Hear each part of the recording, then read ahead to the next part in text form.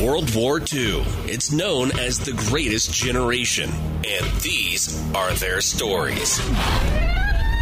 It's the World War II Project. This is the Americhicks with your host, Kim Munson. Hey, welcome to the Americhicks World War II Project with Kim Munson. Be sure and check out my website, americhicks.com. All of these shows are archived there, and sign up for my emails. We'll keep you apprised of all the upcoming guests and topics. And that is americhicks.com/Kim. We'll get you on the list. I am the Americhicks on Facebook and Twitter as well. Would appreciate it if you would like and follow me. Excited for you today. We're going to be talking with World War II veteran Ken Barclay. And this show precipitated from a trip that I took with a team that took 4 World War II veterans, D-Day veterans, back to Normandy for the D-Day celebrations, returned back to the States, realizing that we needed to capture these stories because each story is unique. Each story is individual, and these stories are truly changing my life. So, as I mentioned, pleased to have on the line with me Ken Barclay. Ken, welcome to the Americhicks World War II Project. Oh, it's great to have you on. Great to have you on the line, Ken. Thank you. So let's talk a bit about you. You just had a birthday. You just turned 95 years old on May 2nd, right? Yes. Okay. Well, happy birthday. And tell us, where were you when you heard that Pearl Harbor had been bombed? I was a student at Washington State University in Pullman, Washington, and I belonged to a fraternity, Sigma Nu.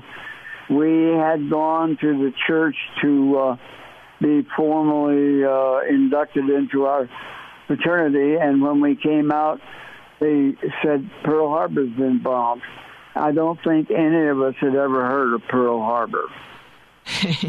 So what went through your mind at that time? Well, it was certainly a tragic thing, and wondering what the future was going to bring to all of us who were there that day, and not knowing that we would be involved in a war for a long time. Mm-hmm. And did you grow up in Washington State? I did. I grew up in Spokane, Washington, and went to high school in a military academy in Portland, Oregon, an academy that no longer exists, but was called Hill Military Academy. Okay. And so what happened then after that? How did you get into the service? Did you continue through college, or what did you do? In about December of 42, I guess, it became apparent that we were going to go into service. They had stopped enlisting, but you could volunteer to be drafted, and I wanted to make sure that I got in the Army. I didn't want to be in the Navy or the Air Force or anything like that, so I volunteered to be drafted. And I think on the 4th of February in 43, I got on the train and went to Fort Douglas, Utah, I think it was called. Spent several days there. Went down near Fort Worth to a camp whose name I can't quickly recall, and went through a basic training. After about, I think, basic training, which maybe 12 weeks, we didn't even graduate. They sent us out before in the 11th week, and I remember we kept the things that we had in duffel bags. We had an A bag and a B bag, and I remember they issued me my M1.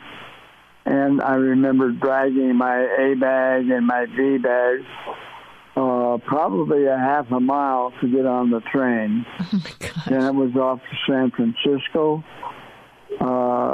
After a few days' wait, we got on a boat, and we went to Hawaii.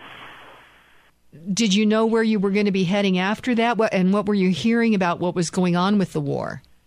Well, we heard all the things that most people heard, although there certainly was a certain amount of keeping things from the people, I guess. It took, I don't know, a number of days to go over by ship. And every morning and every evening we would have what you call stand to, and we would all go up on the decks with our life jackets on the thought that there might be a submarine attack. And fortunately, we got to Hawaii all right, and I spent a good bit of time on Hawaii before I left to go to another part of the Pacific. Okay. And had you heard much? Now, the Bataan Death March had occurred in the Philippines. The Philippines were attacked the day after Pearl Harbor. And, that was a really deadly march that would have been late 41, early 42. Did you ever hear anything much about that, Ken? I think we did. And, of course, sometimes it's kind of hard nowadays because you get mixed up with what you've seen on TV and news. I get it. The way we got our news in those days was you didn't have the TV and you didn't get much on the radio. Every Saturday, though, you could go to the theater, and they had what they called Pathé News. And Pathé News then was what somebody had gone out and taken pictures with cameras, and we would actually see things. And I believe that I saw on Pathé News quite a bit of information about the Bataan Death March. Okay. And of course, MacArthur was a hero. He had served in the Philippines for a long, long time, and I Shall Return and whatnot. People got to know about. Okay. Now, so we are into 42. You're in Hawaii. So you're preparing to be, sent to the war front. So what happened? What happened after that? Well, when I first got to Hawaii, we were, of course, they'd had Midway and whatnot, and so Hawaii was being protected and expecting a possible invasion. And I went to a place called Kailua, and we did beach guard. We had an old World War I anti-aircraft gun lowered, and we put iron sights on it. And we pulled duty there every day, watching for Japanese submarines, which I never saw one, but it was great. We swam in the oceans. And after about 4 or 5 months of that, our unit got together and we began to train for combat. And our first combat was to get in a convoy that went to, the Marines went to a place called Tarawa, and we went to an island called Macon Island. Macon, we were a regiment fighting 69th, famous from World War I. And the Marines were a division. Tarawa was very small, maybe 5 miles long and a mile and a half wide. And in about 5 days, the Marines had over 3,000 casualties, which is very hard to process in today's world, because you will hear that today or this month you've had 12 casualties in Afghanistan this month or whatnot, and it wasn't that way in World War II. And we, on Macon Island, our regiment, we had probably, 300 casualties, maybe 100 killed. And when we went down there, we were in a convoy, and I could look out on the right and see 2 aircraft carriers. I could look to the left, and I could see 2 aircraft carriers. They were the last aircraft carriers in the northern Pacific that were usable, because Midway had either been destroyed or damaged, so that they had to go back for repairs. So you said that was the only aircraft carriers in the Northern Pacific. Was there any in the Southern Pacific at that time? To my knowledge, there was, but I don't have much knowledge about the number. I think it was very small, probably one or two or maybe even three, not any more than that. And that's all we had to fight the Japanese left. Okay. So this particular battle for Makin Island, and that's Makin, right? Yes. Okay, and it looks like that was in August of 42, yes? I would say yes. I jokingly, when you get old, you have a certain amount of mental dementia. And in my case, I often joke, but I say I don't have Alzheimer's yet, but I do have half-timers. Well, you know what? I think I've got a little bit of that myself then on that, Ken Barclay. So, I certainly understand. Just was looking at the details as we were talking about this. May I interrupt for 1 second? Yes, please do.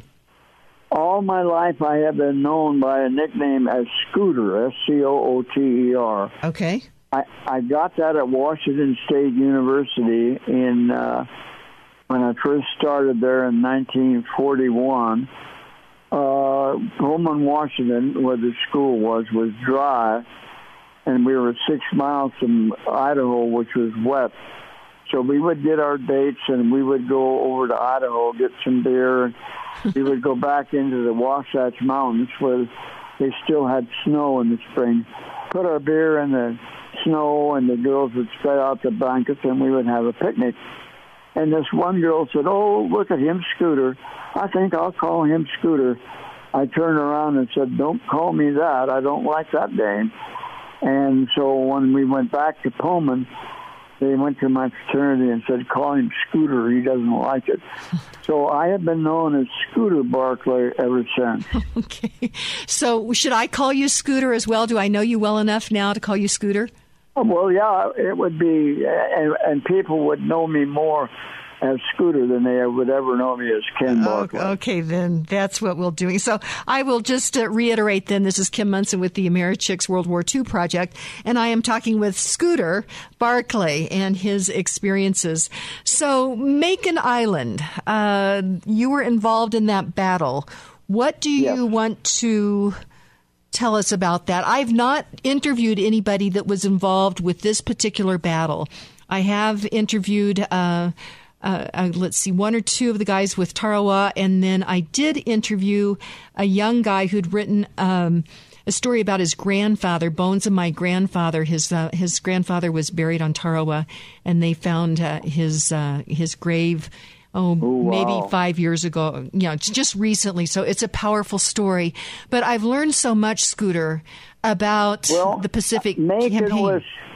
Macon was kind of, if you think of a crutch, we landed in the part of the crutch that would go under your arm. Okay. And Macon was probably at the most 10 or 11 miles long. And in the center of the island is where the Japanese were.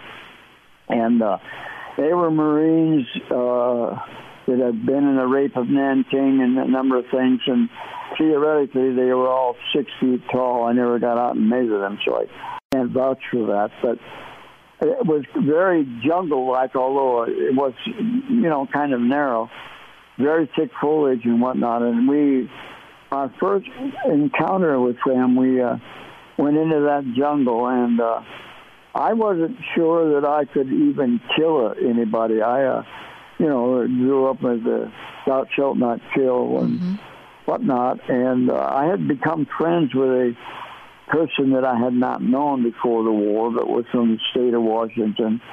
And as we got into that attack, we got forced backwards, and we couldn't bring him out.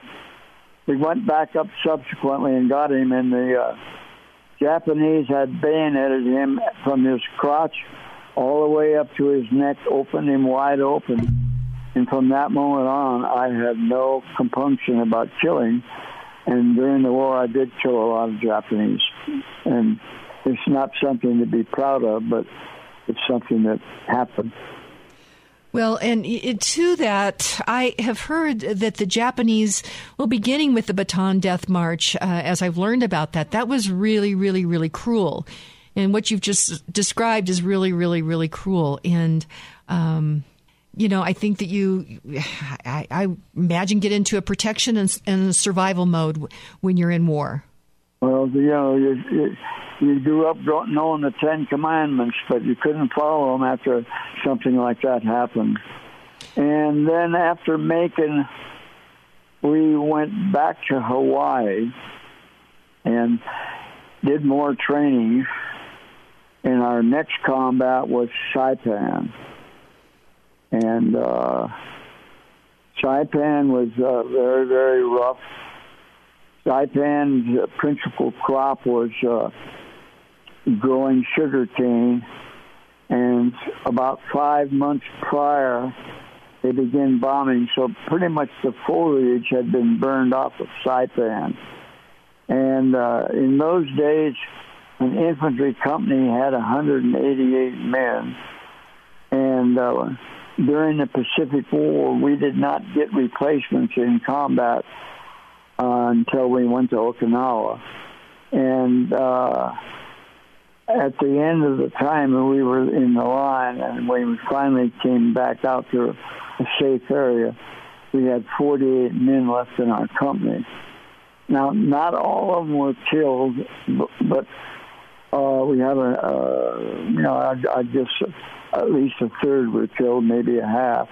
We had a lot of heat casualties from the heat, and people were so bad that many of them had to be evacuated.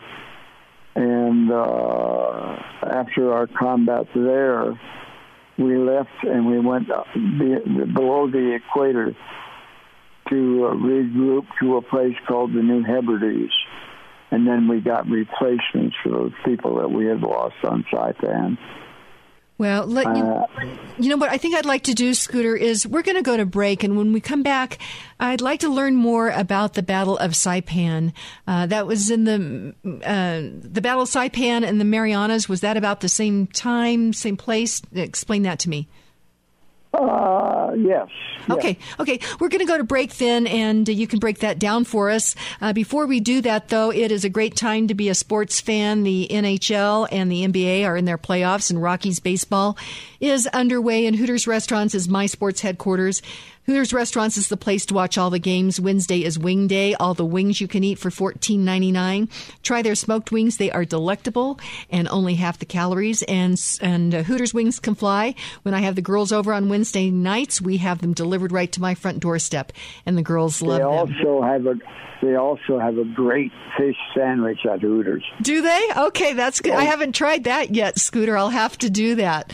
So it's very good. I'll try that. So order your Hooters wings to go, have them delivered right to your front door, or watch the game at Hooters. More information, visit HootersColorado.com. That's HootersColorado.com, and let them know that Kim Munson and Scooter Barclay sent you. So we'll be right back. Hey, welcome back to the AmeriChicks World War II project with Kim Munson. Be sure and check out my website, AmeriChicks.com. All the shows are archived there. And sign up for my newsletters at AmeriChicks.com/Kim, and we'll keep you apprised of all of the upcoming shows and topics. Be sure and like and follow me on Facebook and Twitter. And I am absolutely thrilled to be talking with World War II veteran Scooter Barclay. He served in the Pacific Theater. His very first combat was on Macon Island, and then his next combat was on Saipan. And, Scooter, as you mention the losses, the casualties, you said you did not get any replacements till you got to, I think, was it Okinawa, did you say? But you started out with 188 men in your company, and you got down to 48. And as a mom, I think about it. Every one of those young men was loved and cared about by somebody back home.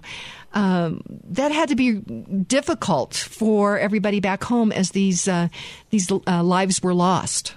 Yeah, we had a way of writing back home. It was called Z-mail. And we had a little letter that you folded, that you opened up, and you wrote on this. And then they took them back to division headquarters, and they photographed these on 16-millimeter film. Then they sent them to the States. Then in the States, they took the film and enlarged it to the size of the B-mail when you wrote it, folded it up, and was free, and they sent it to whomever you were sending it to. Now, you were subject to having your letters, the word escapes me, but somebody like higher censored. up would look at censored. it and scratch out things that you weren't supposed to talk about. For example, you shouldn't say I'm on Saipan or whatever, and they're censoring, I guess you called it. And so that was the only way we got any letters back home. If I was to get an answer, I would say that from the time I wrote a letter and to the time I got an answer was probably about 45 days. So communication was very slow. Well, and today we can talk to people across the world, with cell phones in just, seconds. So I don't think that people really understand, what was going on back in World War II with you guys. They have no comprehension at all. And Saipan was kind of interesting because the Marines were there, and the Marines are kind of a gung-ho outfit. They just land somewhere and they immediately go into battle, and it's straightforward and not much fire and maneuver. In the Army, we did what you call fire and maneuver. You would fire and maneuver around under the fire and take a little more time to get to your objectives, but have less casualties. And the Marine general was named Howling Mad Smith, and our general was another Army general by the name of Smith. And they got into an argument, and General Howling Mad was a lieutenant general. Our Smith was a major general. So he relieved our General Smith.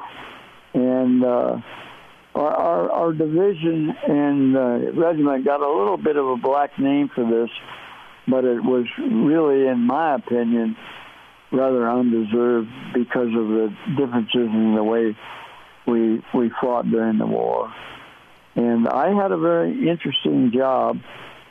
I was a radio operator for the company commander, and I got my radio, which by today's standards was quite simple, but they gave it to me on the dock when we left Hawaii.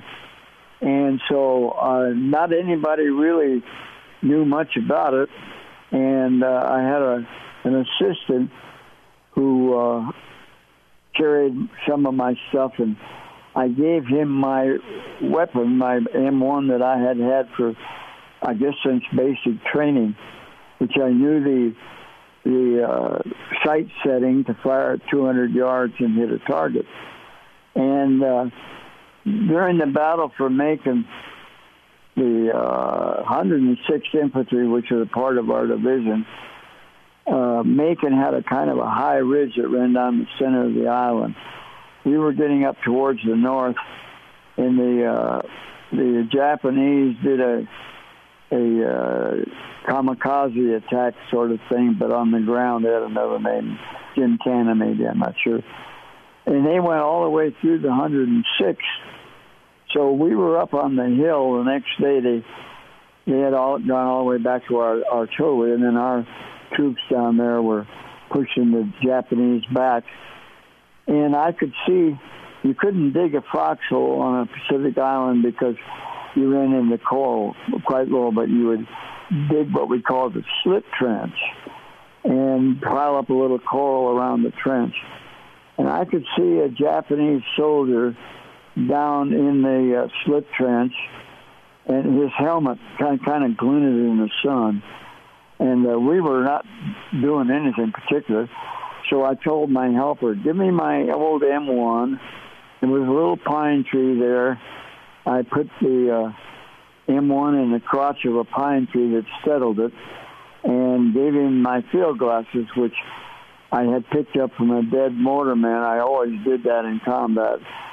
you always found the dead mortarmen, and they always had field glasses, and so I would have a set and ask him to spot for me. So we started spotting and adjusting, and finally we got to, he said, I think you're there, you're on the switch. I said, it was a day, fortunately, when there's no wind, and this guy would keep popping his head up, and I would shoot, and finally I shot, and he said, I think you got him, I think you got him. Well, we never could go down there to check. He never did stick his head up again. And we figured that I had 28 clicks of elevation. My normal elevation was 6 clicks. We figured that it was 800 yards. So I believe that I shot a Japanese at 800 yards in the days before we started using scopes on our rifles. Gee, Mani, Scooter, that's amazing. Now, explain to our listeners what field glasses are exactly. Well, field glasses are binoculars, and the mortarmen used binoculars because they had to observe where their mortar shells landed, and the mortarmen would fire a shell at a target. One would maybe go over, so they would adjust, try to get one that would be short, and then they would adjust between those two sightings that they had, and what they had in the middle would normally hit the target. And they used field glasses to see this because the mortar shells went out as far as maybe 3,000 yards. Wow. So binoculars, field glasses. Yeah. Okay. You want to call them. Okay. So this during this particular time, then you said, I've got to back up here just a little bit. You guys didn't really have foxholes. Continue on. What else happened on Saipan? Well, a very interesting thing happened to me, and we had pushed inland and sealed off the Machinado Peninsula. Saipan had a little bay called Magician Bay, which was about 3.5 miles wide. And since we were not in combat at that moment, for some reason, they called all the officers and the sergeants that were in charge of the platoons back to headquarters. Well, they went back there, and I was operating the radio so I could hear all the messages that went out throughout the entire battalion, all the companies, and from the battalion commander and whatnot. So I had a very unique job. And they said, display your aircraft panels. And these were orange panels that you put out so that when you were in the front line and airplanes were bombing ahead of you, they would know to go beyond your orange panel. When we did that, a 8-inch Japanese gun across Magician Bay started firing on us. Immediately, of course, we took our panels in, but I got on the radio and said we were fired on by this gun across the bay, and what are we doing? We have a thing called Joint Army-Navy Ship Control, JANSCO. And so we had a map that you laid over the whole island. On the left side were letters. On the right side were numbers. So you could go to C7 and pinpoint a spot. So they said, well, wait a minute, we'll see if we can get some fire for you. In about maybe 5 minutes, at the head of Magician Bay, a battleship and a cruiser got out there. And it was on the other side from where we were, of course, was Japanese territory. They saw some Japanese walking down the road and obliterated them. And then I tried to get some fire going and make an adjustment, and we're not on gun target lines, so it was difficult at that time in our military way of doing things. But the Japanese gun did not know that the battleship and cruiser were out there, stuck its head out of its little cave and fired. When it did, the cruiser and the battleship literally obliterated the Japanese gun. And the reason I know that was about a week or 10 days later, we had fought our way around to the other side of Magician Bay, and I sat up there on the ridge above the cave, so I walked down to the cave, and the battleship had literally eaten away about 8 or 10 feet of the coral. The 8-inch gun was broken in half, and there were 7 or 8 gun crew guys all laying around dead. And that was, I thought a very interesting thing. While I was sitting there, went back up on the hill, the Marines were crazy, and there was a Marine tank going around down below, firing at things, and over thousands or maybe millions of years, the sea had washed away so that there were pinnacles. And there was a pinnacle that was probably 300 feet up, and it was round, maybe 50 yards across or whatever. And the Japanese, or the Marine tank, fired at a little hut at the base of this pinnacle. When it did, the pinnacle exploded, just blew up. It was before atomic bombs were used, but literally it blew a cloud, just like an atomic bomb explosion, about 6,000 feet in the air.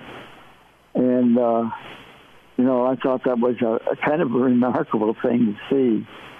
And the fact that I have, as a sergeant, directed the fire indirectly of a battleship and a cruiser was a very, very unique experience. Well, that's for sure. And as the radio operator for the battalion commander, I mean, that's a pretty big responsibility. How were you chosen for that?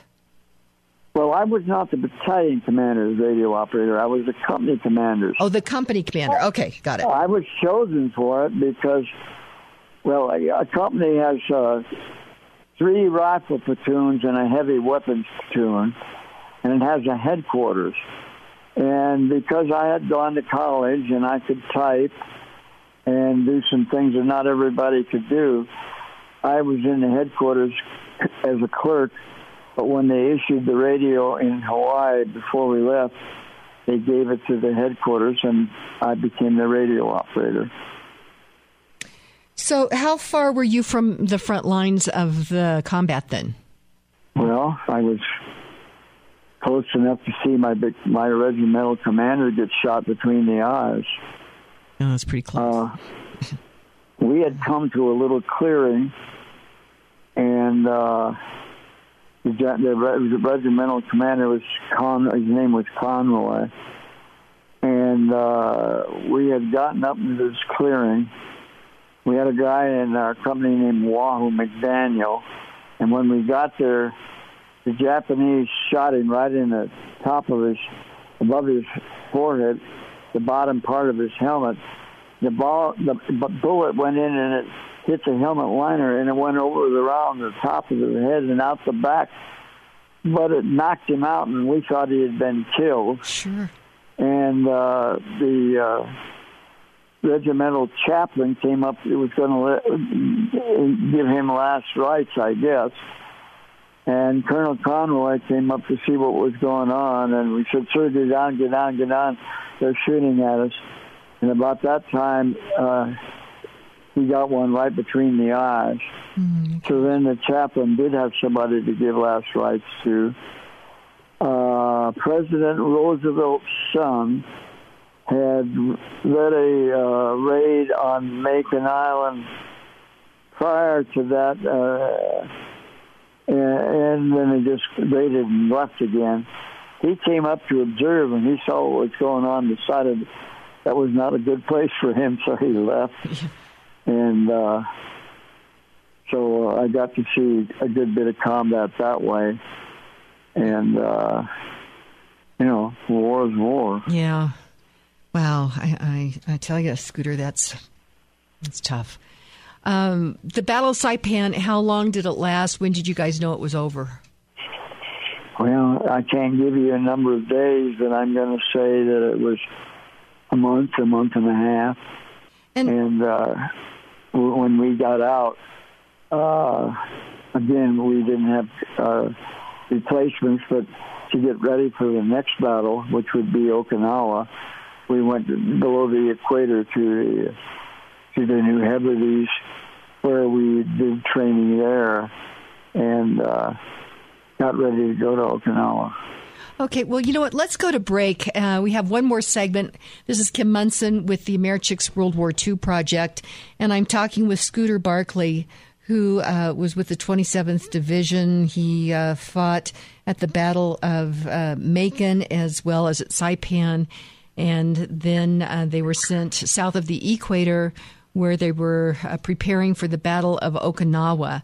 So this is Kim Munson with the Americhicks talking with Scooter Barclay, and we will be right back.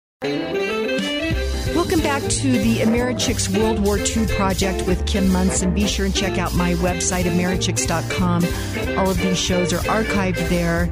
And sign up for my emails. We'll let you know of upcoming guests, topics, and important events.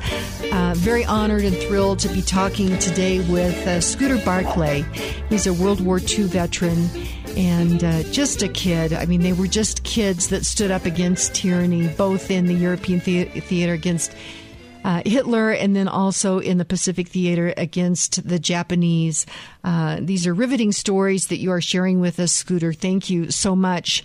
So the Battle of Saipan is over, and you are sent south of the equator to prepare for Okinawa. And the guys that I've talked to, if in fact we had invaded Okinawa, we would have had significant additional losses, at least that's what most of the guys tell me. What's your thoughts, Scooter?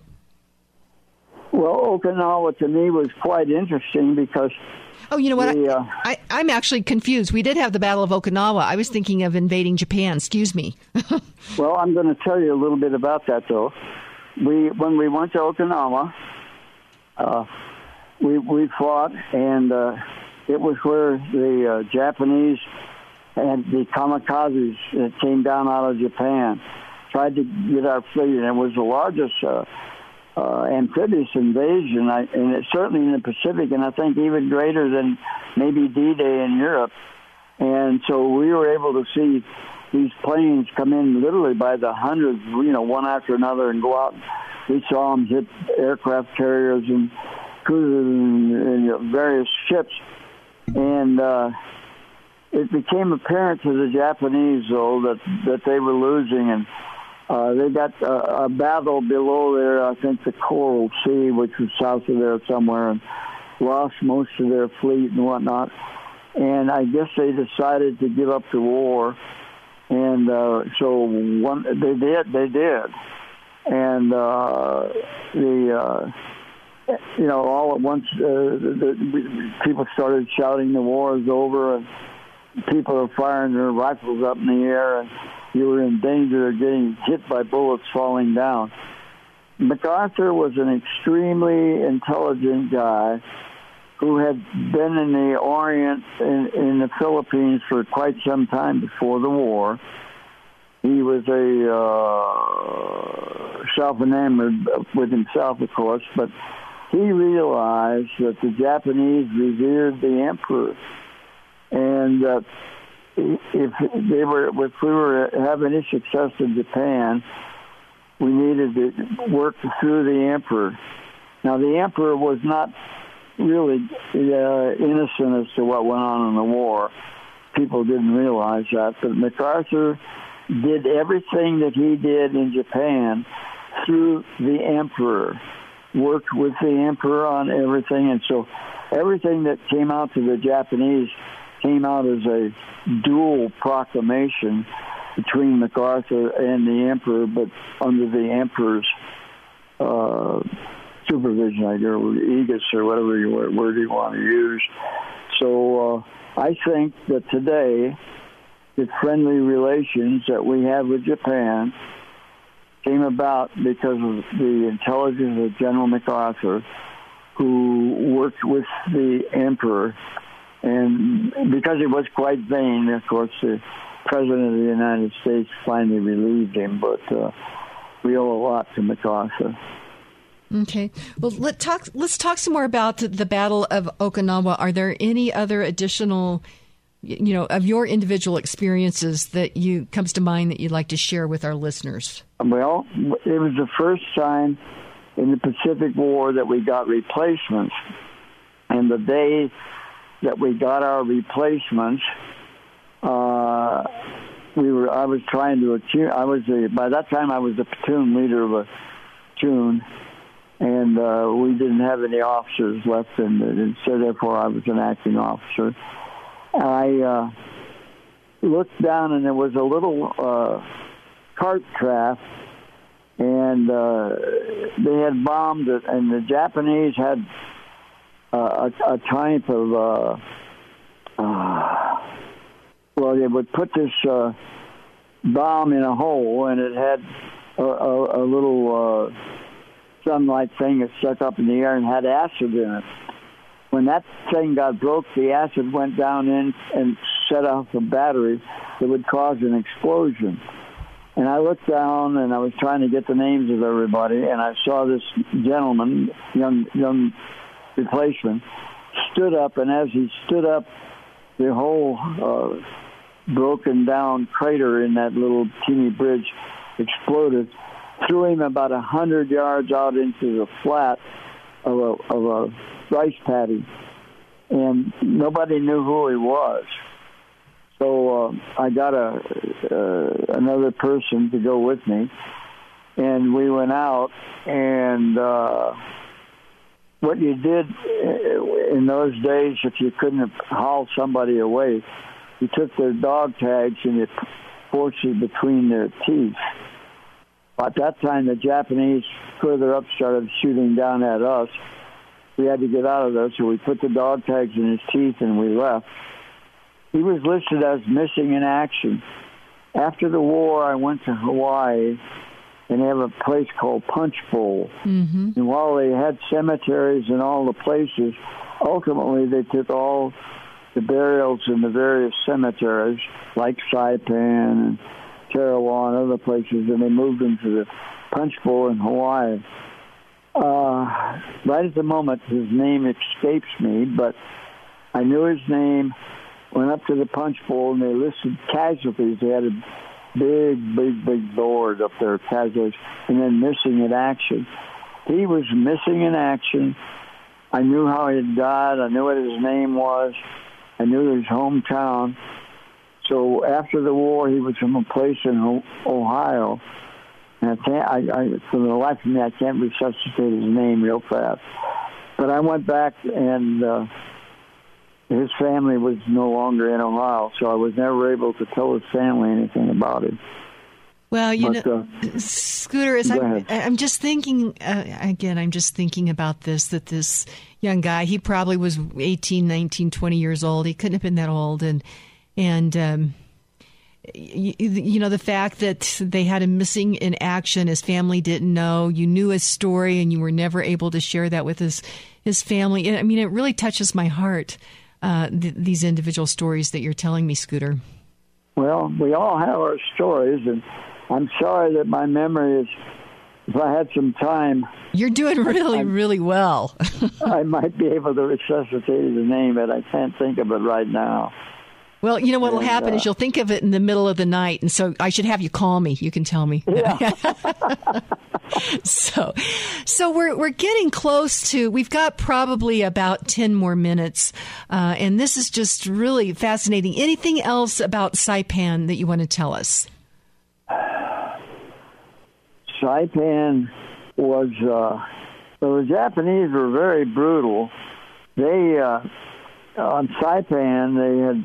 As I said, sugar cane was the crop. And whenever we would take an objective, the only Japanese bodies that we ever saw were those that we killed when we took the objective. But beginning about 5 months before we actually landed, they began putting all their bodies in a burial area, but didn't bury them.